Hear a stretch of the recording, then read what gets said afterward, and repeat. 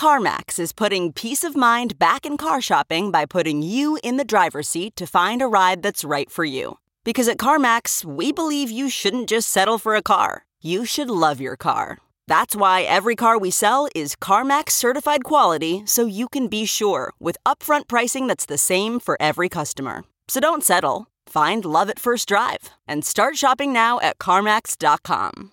CarMax, the way car buying should be. Worried about letting someone else pick out the perfect avocado for your perfect impress them on the third date guacamole? Well, good thing Instacart shoppers are as picky as you are. They find ripe avocados like it's their guac on the line. They are milk expiration date detectives. They bag eggs like the 12 precious pieces of cargo they are. So let Instacart shoppers overthink your groceries so that you can overthink what you'll wear on that third date. Download the Instacart app today to get free delivery on your first 3 orders, while supplies last. Minimum $10 per order. Additional terms apply.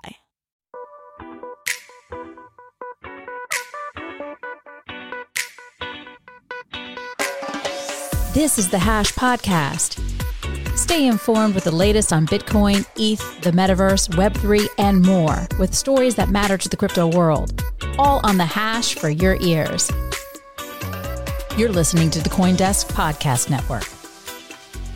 Hello, everyone. You are watching The Hash on CoinDesk TV. And if I'm in your ears right now, you're listening to The Hash on the CoinDesk Podcast Network. I'm Jen Sanasie. I have internet again. Woo-hoo. And today on the show, congratulations, Canada. Wendy O. Thank you. Will Foxley and David Morris. Wendy, you got our first story. Oh boy, the saga continues between all of the crypto exchanges. So according to this article here, Dallas Mavericks fans fume at Mark Cuban over Voyager crypto bankruptcy. So when you go ahead and you read this article here, last October, Cuban signed a contract which linked his NBA team, the Dallas Mavericks, to crypto lender Voyager Digital for 5 years to make crypto more accessible through education. Kind of curious about that aspect. But fans basically got $100 to trade on Voyager if they deposited $100 and just traded $10. So they got an additional $100 that way. I don't know what type of educational things that were going to do, but I guess a lot of people are upset because we know that Voyager filed for Chapter 11 bankruptcy. And I'm upset too. I've got coins there. But I just think that this goes to show that even people well-versed in TradFi and other professional business aspects didn't see this coming with Voyager. I actually want to throw this over to Will for a sassy comment. Got one for you. All these customers did get an education pretty quick, right? So they're in the process of going through Chapter 11 bankruptcy with everyone else at Voyager. So this is tough to see from Mark Cuban. I think he's a pretty interesting individual, but every time he's gone up to take a stroke in crypto, he's basically whiffed. Iron Bank was the last one. And that was DeFi, right? That was supposed to be the stuff that's not going to break. It's supposed to be backed by a bunch of collateral, and he picked the one that didn't work out and lost out a bunch there. He got a ton of criticism when Iron Bank went under, and then he works with this CeFi firm, signs a 5-year deal that also doesn't pan out. So pretty tough to be Mark Cuban these days, interacting with crypto. At the same time, you look at some of his comments, pretty fair, right? He talked about Shiba Inu, talked about Doge, said those are not investments. He talked about Voyager itself, said this is an investment. There's some risk involved, so be careful before you go ahead with this. And to be fair, like he was making about education, right? They gave out like this $100 deal. You put $10 in, you do a little trading, get a little money off. That's pretty common for onboarding people into new applications. It was just unfortunate that Voyager was choosing to loan out huge amounts of money to a very hyper-aggressive hedge fund called Three Arrows Capital. So I can't really put this on Mark Cuban as much. Some of his comments seem to make this like he was pretty conservative, right? He was pretty conservative with some of these things. Maybe not the best sponsorship deal, but it's hard for me to imagine that he knew that Voyager was dealing out so much money to 3AC. Jen, I'll throw it over to you.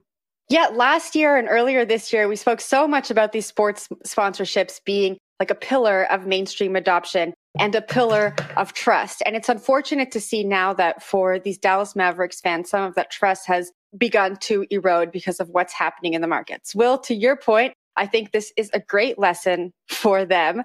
This partnership, this educational partnership was announced in October, and we are now in July. And so I think, the partnership was announced in October. I'm sure they were planning to launch something the markets took a turn. I think there's still an opportunity here for the Dallas Mavericks to save face and still launch some kind of educational platform, some kind of educational something to get their fans learning about crypto so their next investment is better and they can understand the risks a little bit better so they're not left with this sour taste in their mouth. So I think they can turn this around and I hope they do. David.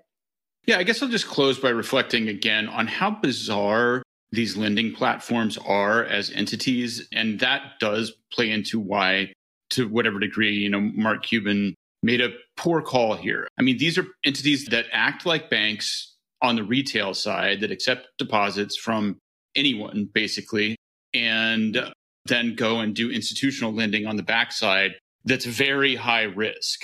And I think that there was, not much understanding of the risk on the back end, or even really exactly what they were doing to generate the yield that they were giving to depositors.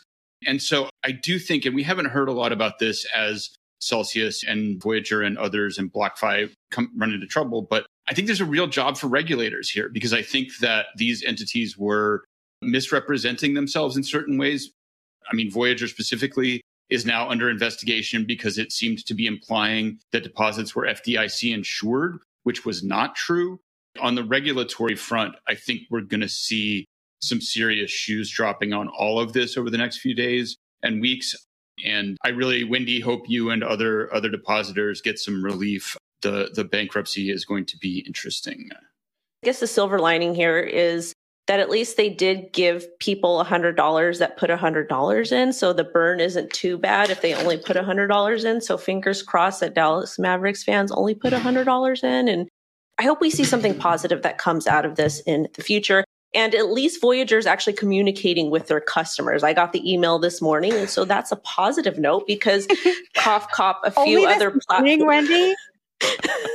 Well, we got the email about the Chapter 11 bankruptcy, but we got the email again this morning about the restructuring and how that's going to work. And I know that some other platforms, you actually have to follow what they're doing on chain to see what's happening. Back to you, Jen. Yeah. Well, Wendy, I actually have a question for you as someone with money with Voyager. So the restructuring says that if you had money on the platform, you're going to get a combination of proceeds from the recovery, common shares in the new company, and Voyager tokens. How do you feel about that as someone who has money on the platform? Well, first off, the money that I had there was a little bit of additional capital. I had a couple Moonbags there because I was trying to generate that yield. But I also lost money in quite some other crypto exchange hacks or exchanges that went down. So for me to actually get something back, potentially, that's very, very exciting because when I lost money on Cryptopia, that's gone forever. So this is a good positive thing. But at the same time, I knew the risks of leaving my stuff there and most of my audience did as well. So something's better than nothing. Well, let's stay with regulator beat. We're going to talk about a different exchange, Binance, which according to Reuters is becoming a hub for fraud and money laundering. Binance is the largest exchange by volume and has been for quite a while. Binance CEO CZ is a well-known figurehead within crypto and perhaps the wealthiest man in the world if you count all his crypto, or at least before the crash. So pretty important people here. And this Reuters investigation found that not only did Binance misrepresent where they were located by saying that they were still operating out of Malta when in fact they were not, but they've also not taken on compliance changes that most other exchanges have. This is a pretty interesting story. Binance has definitely distanced themselves from the claims within this, saying that these are all alleged, they're not factual, they're not true. So definitely need to get that out there, that there seems to be some sort of conversation around this. At the same time, there is some points in this that seem to be fair. And I do think just looking at Binance's position as the largest exchange and the fact that so many people can use it, you're going to get some illicit activity. You're probably going to have the highest % chance of that illicit activity happening on Binance. Binance operates in most jurisdictions. Notably, Binance is not allowed in the United States. They have a U.S. entity, Binance US, that only lists certain tokens and operates under U.S. guidance. But Binance itself has found all over the world, minus a few jurisdictions that it's not allowed to operate in, like Iran or North Korea or other places. David, I want to throw this one over to you, get your take on it. We do see these regulatory headlines every once in a while, and they're not my favorite looking inside a firm and understanding what's actually happening on the compliance side is very difficult. At the same time, it's some of the most important things that a journalist can do. Looking at the recent fiasco with all these lending firms, I'm sure a lot of journalists and journalistic firms wish they'd been asking these questions a few months back. Yeah, the Binance thing bugs me it's difficult to talk about for several reasons. And one overriding one is simply that the KYC and AML regime worldwide is just a broken mess. And so whenever you talk about it, you have to kind of acknowledge that all of these measures and all of these controls essentially are theater to begin with. So the fact that Binance maybe slipped up, I'm going to be a little controversial here, but I don't know if I care. One of the parts of the Reuters report was 7 people in Iran were still able to trade on Binance. And if it's somebody who's moving $50 million that maybe has something to do with the Iran nuclear program, sure, okay. But you know what? They seem to be doing all right on that one without using Binance. So I just this is I get it. If something untoward took place, then sure. But people getting sweaty about this, I can't work up a head of steam. I can't get mad about it. I don't know. I just don't see the significance. I wish I had something more sophisticated to say than that, but I had the same mixed bag of emotions reading this article. So there have been a few investigative reports released by Reuters over the past few months when it comes to Binance. I think they said $2.35 billion worth of illicit funds were laundered through the platform. They did a bunch of investigations. They hired a bunch of blockchain sleuths. And for me, reading this on one hand, if they weren't listening to their internal compliance advisors and if they were knowingly not complying with regulation, yeah, that's okay. But David, to your point, I think there's so much gray area. Even internally, when you're listening to your legal advisors, you can have different opinions all within one department, and you have to make a business decision on what you're going to do next. There was a note in the article that said, to open up an account in Binance, all you needed was an encrypted email. You didn't have to identify yourself in any way. And this brought me back to, crypto just being free money. Of course, this helps criminals if criminals want to use it to do criminal activity. But this also helps people in oppressive countries who need to move money around, or women in some countries who aren't able to make funds. If they're working on the side to get out of an oppressive situation, they need features like this to do that. And so I also had a mixed bag of feelings. If I could just really quickly comment on, you noted the Reuters story from a couple months ago. I was trying to remember where they cited that 2.3 billion number. I mean, this is just to point out another kind of inconsistency here, right? Reuters reported that number. That's a number that was a cumulative number over 5 or 6 years. But they put that in the headline, even though it's for this indeterminate span that has no useful comparison to be made to annualized global money laundering flows.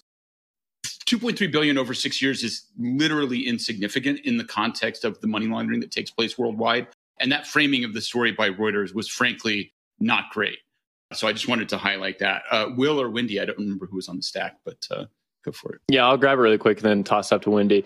It is really interesting to see these traditional rags like Reuters struggle with the concepts of money moving freely. And I think that is the true point of Web3 that hopefully comes out of this entire crash, is that you want to have money move in the same way that data flows over these rails. I can open a Facebook account with very little information.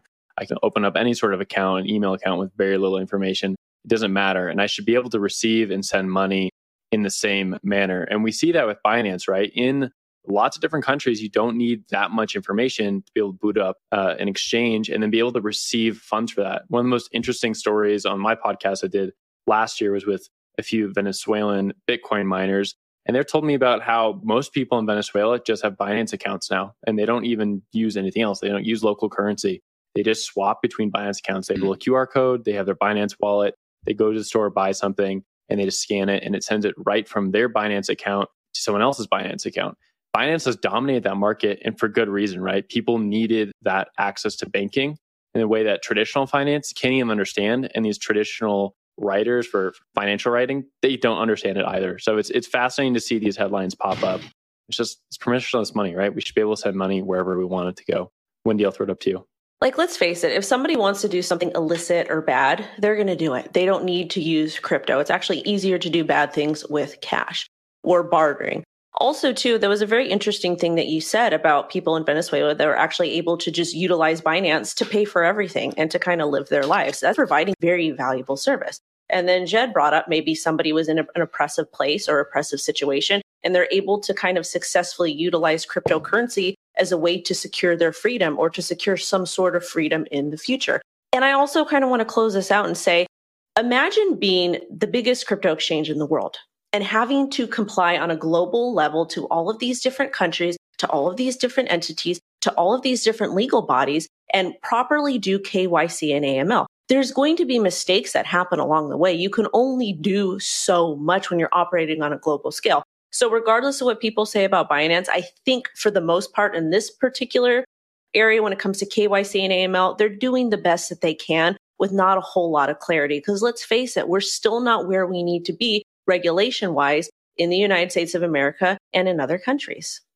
All right. So the Twitter Elon Musk saga, I want to say is coming to an end, but I know that that's just not right. This is going to keep going on for a while, I think. Twitter shares are down 7% after Elon Musk announced that he no longer wants to buy the company.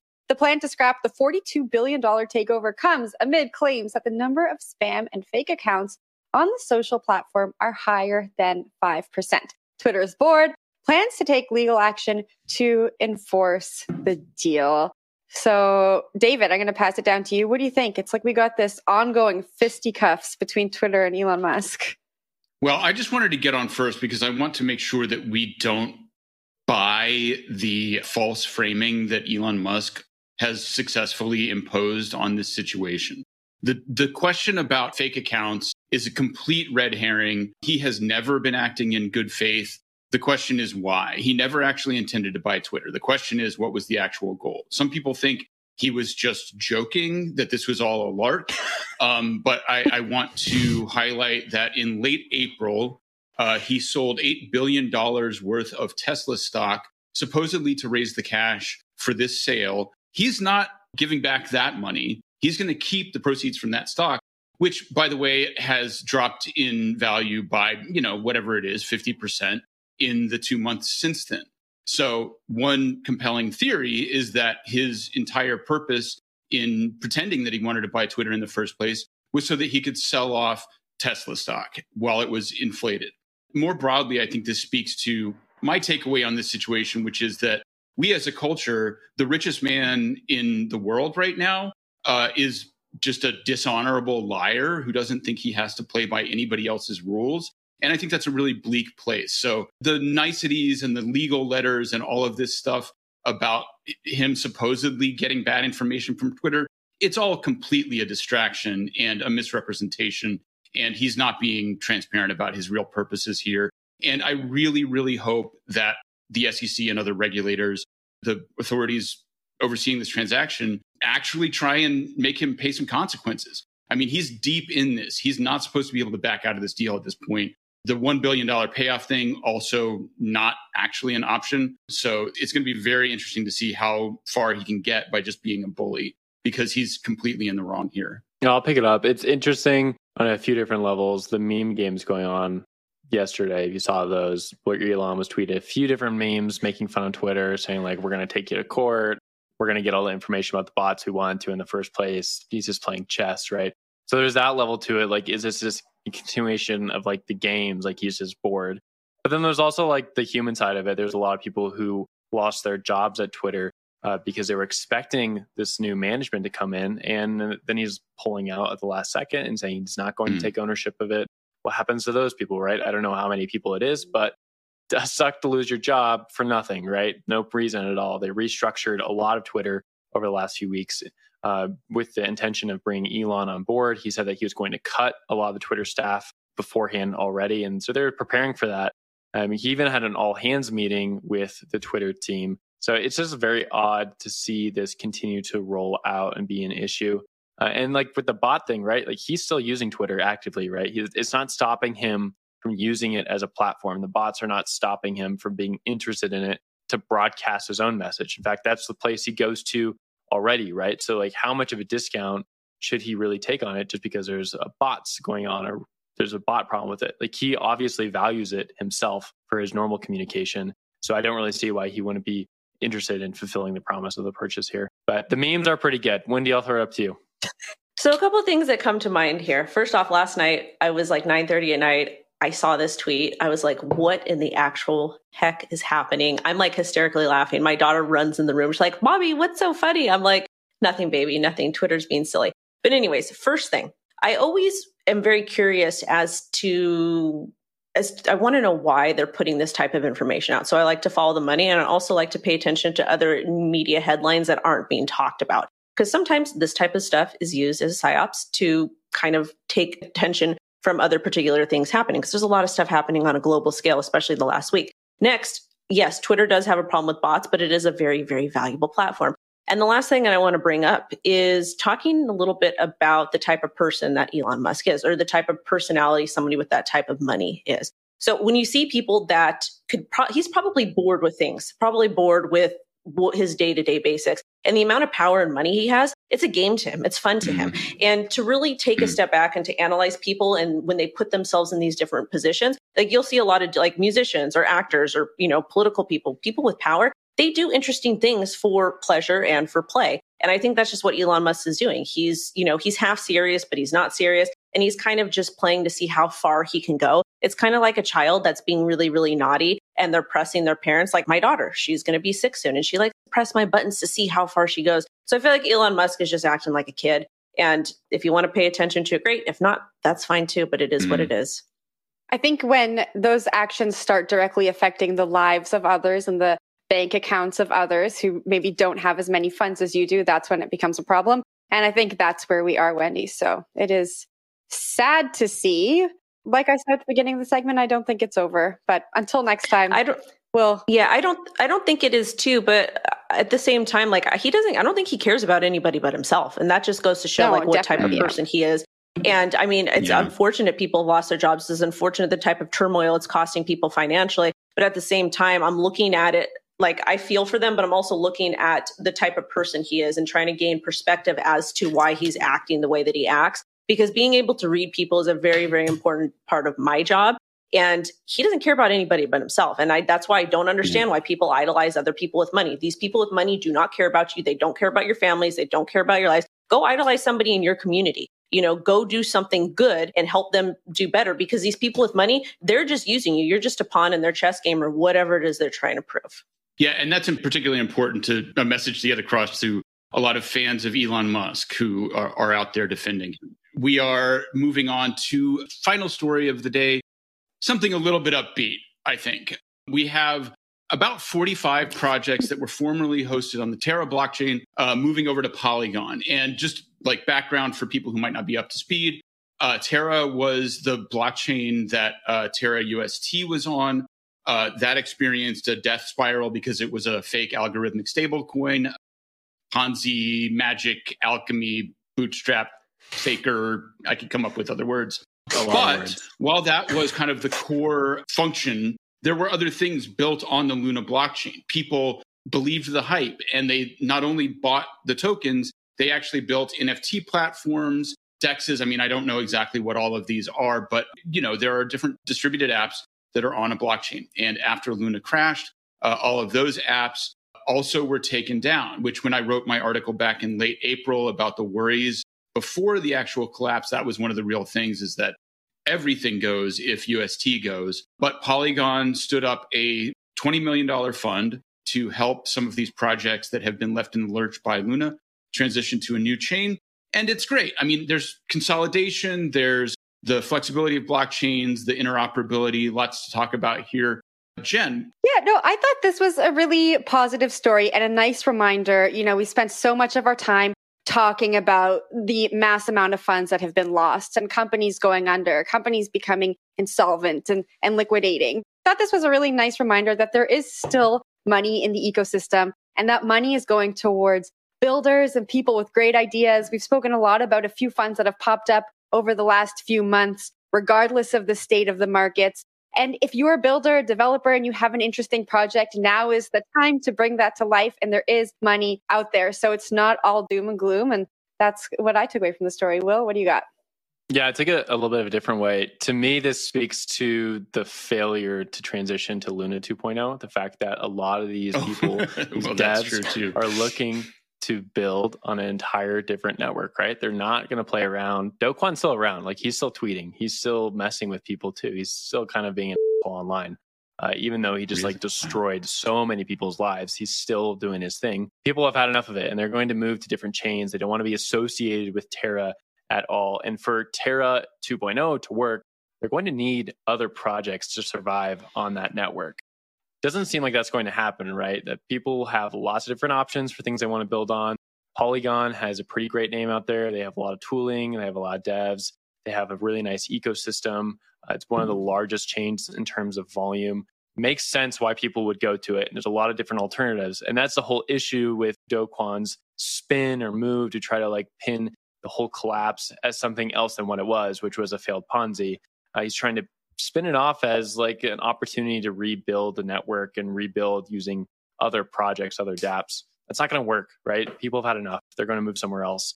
And there's lots of alternatives.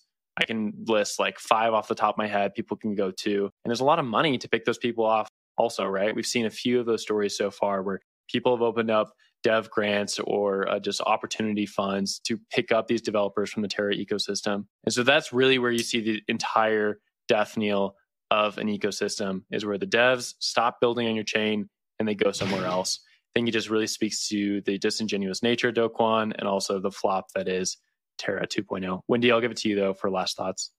Unfortunately, Do Kwon is not a nice person from what we've seen, but it is good to see that these projects that are really trying to do right by their community go to a different chain and try to do the best that they can with what that they're given. So I applaud them for that. It has to be absolutely tragic and hard, and it's just a really shitty thing, a really, really, really shitty, terrible thing to see. But at least they're doing the best that they can, and it seems that the Matic community, our Polygon team, does care, and they are trying to kind of, they gave $20 million for the dev fund. So overall, I think it's a positive aspect, but who knows if those projects are going to be made whole again. Fingers crossed that they are for their communities. Well, let's wrap it there on kind of a positive note. Will, you kind of brought us down, but when you lifted us back up again, thank you to all of our Hash fans and audience who watched today. It was a great Monday show. That's Wendy up there. I got Will over to this side, and David Morris is on the show today. I'm Jen Sanasi. Thank you for watching The Hash. Bye. You've been listening to The Hash on the CoinDesk Podcast Network. We would like to hear from you, so if you have any questions or comments, please reach out to us at podcasts@coindesk.com, subject line, The Hash, or leave us a review on your favorite podcast player. Thanks for listening.